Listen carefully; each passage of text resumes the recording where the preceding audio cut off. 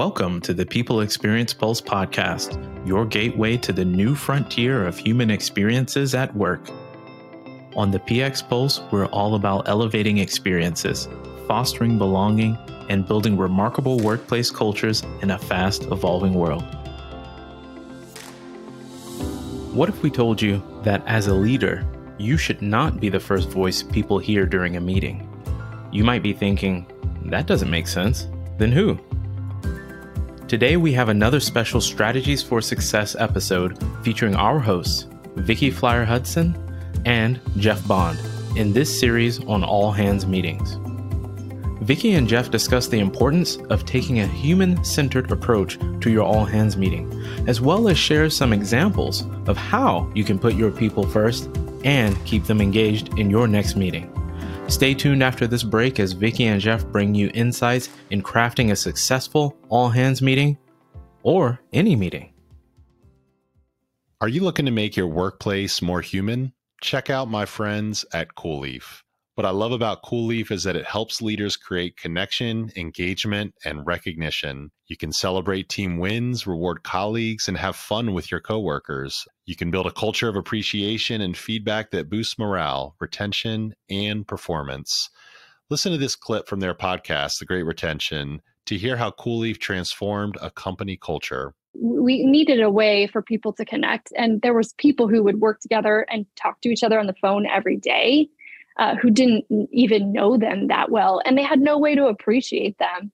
What we liked about CoolLeaf was that there is that social element to it. CoolLeaf gave us an opportunity to allow our people to appreciate others they worked with on a daily basis, but just never saw in person. Not only did it give managers a tool to recognize their people, but from a culture perspective, it allowed people to connect. And it was really cool as a chief marketing officer to see some of the interactions that were happening on the feed, because that's something that we wouldn't have had if we didn't have a tool like that.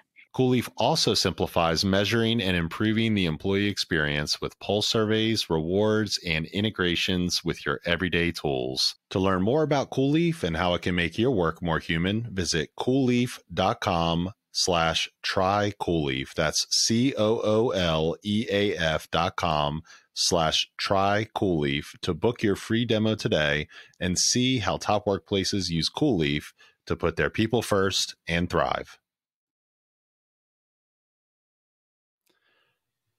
All right. Welcome back, everybody, to another Strategies for Success episode. I'm glad to be here with my co-host, Vicky. Vicky, how you doing? I'm doing well. How are you? I am doing so well, and I am so glad that we get to continue this conversation about all hands meetings as a special series. We've already covered the topic of could your all hands meeting have been an email? And we love that. Go back and listen to the previous Strategies for Success episode if you haven't heard it yet. But today we are going to dive into the topic of why your executive leaders should never speak first at your all hands meeting, usually. I'm excited to dive into this, Vicky. How about you? I'm excited to talk about this subject too, because I am passionate about making all hands meetings better. They're just not that exciting. They're boring. They're ineffective, and they're missed opportunities. I actually recently heard about a company that does incredible work, like life-saving work in the medical field, but their all-hands meetings literally consisted of their CEO speaking for an hour and a half every single time. And then they were wondering how they can get their people to be more connected. I just found that really interesting.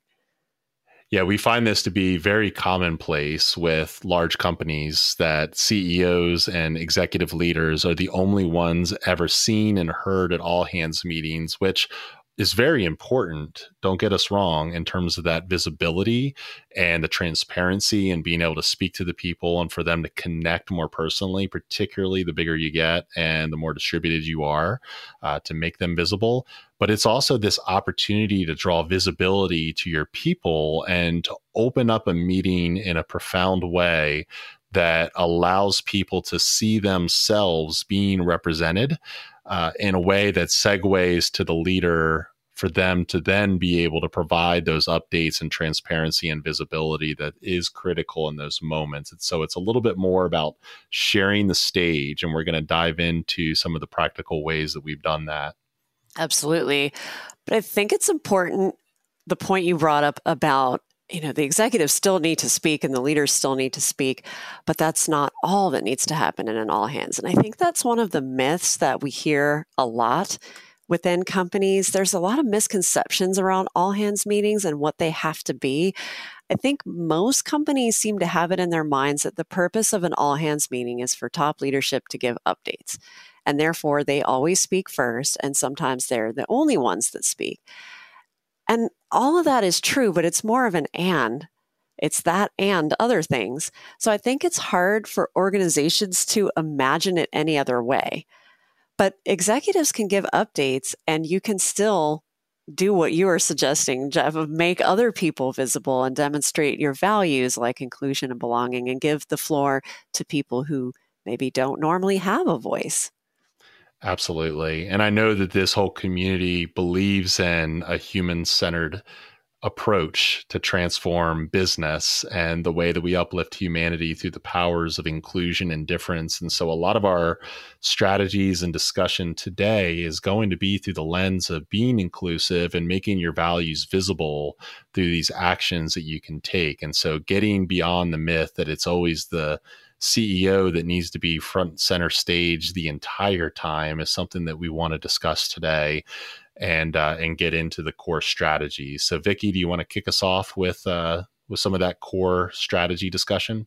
Yeah, one of my favorite things that we have implemented in some of our work with All Hands is guest MCs.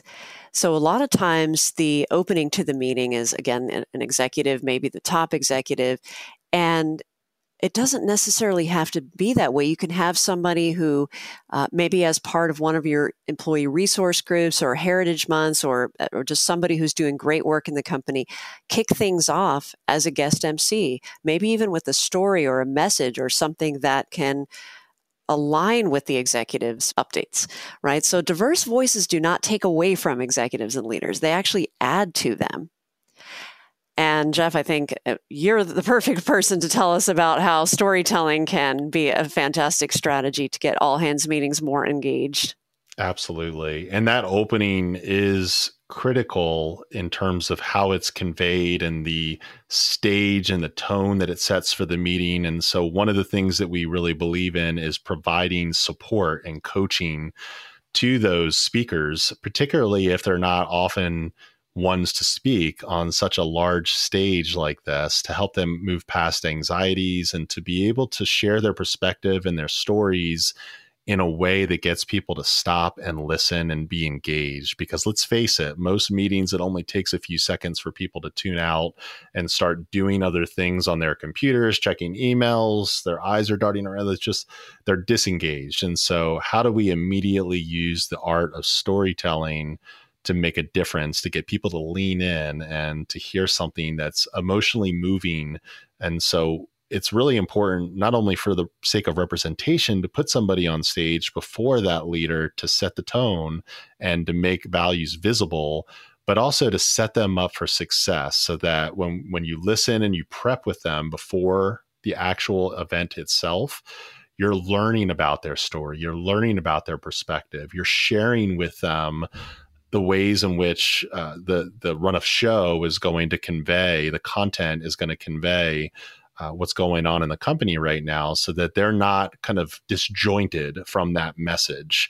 And so using the powers of storytelling and coaching and providing that level of support is so critical to being able to support that person and make it a successful way to open a meeting in a strong way.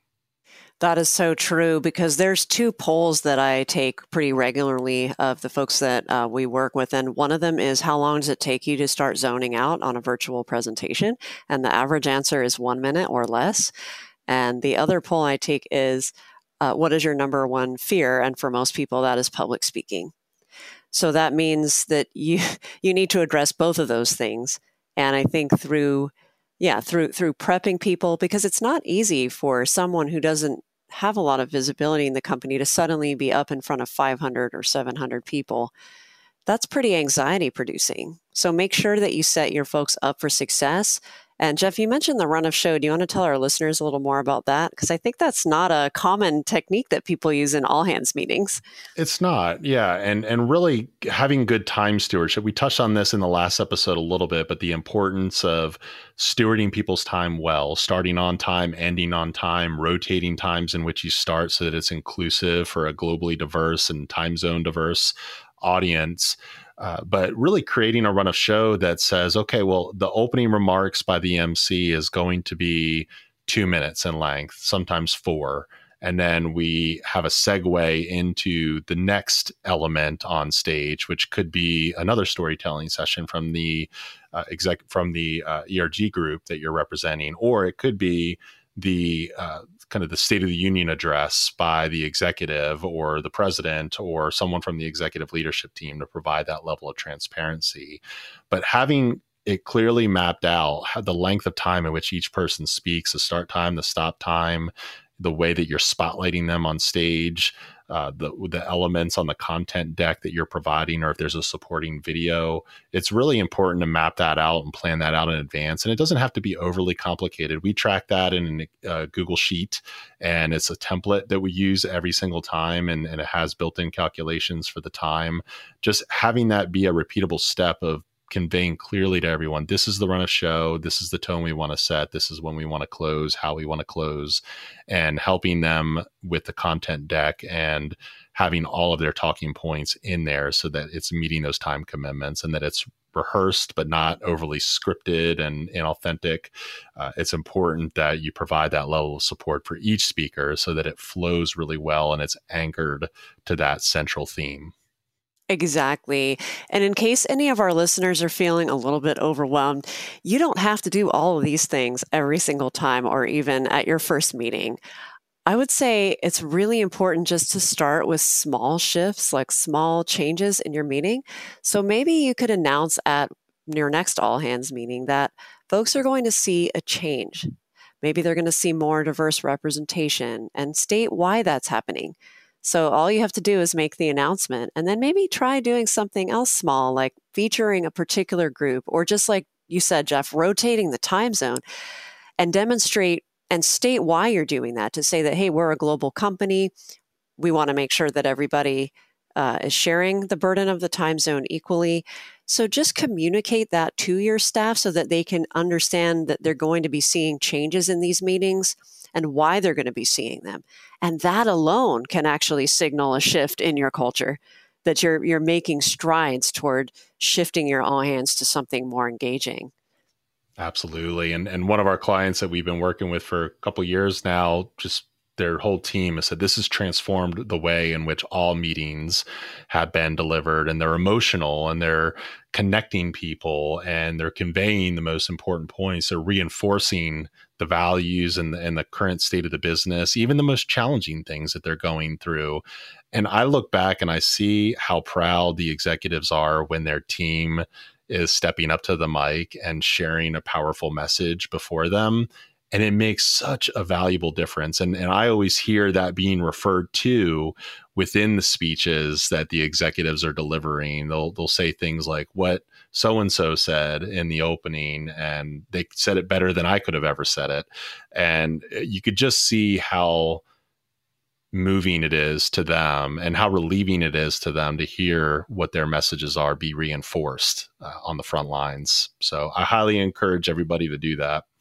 That is so true. If you have like a central anchor to your all hands, then everyone can kind of gather around that and continue to reinforce those messages. Whereas if it's just a series of business updates, one after the other, without sort of a theme or something grounding it, it can just get pedestrian, as I heard one of our folks we work with say.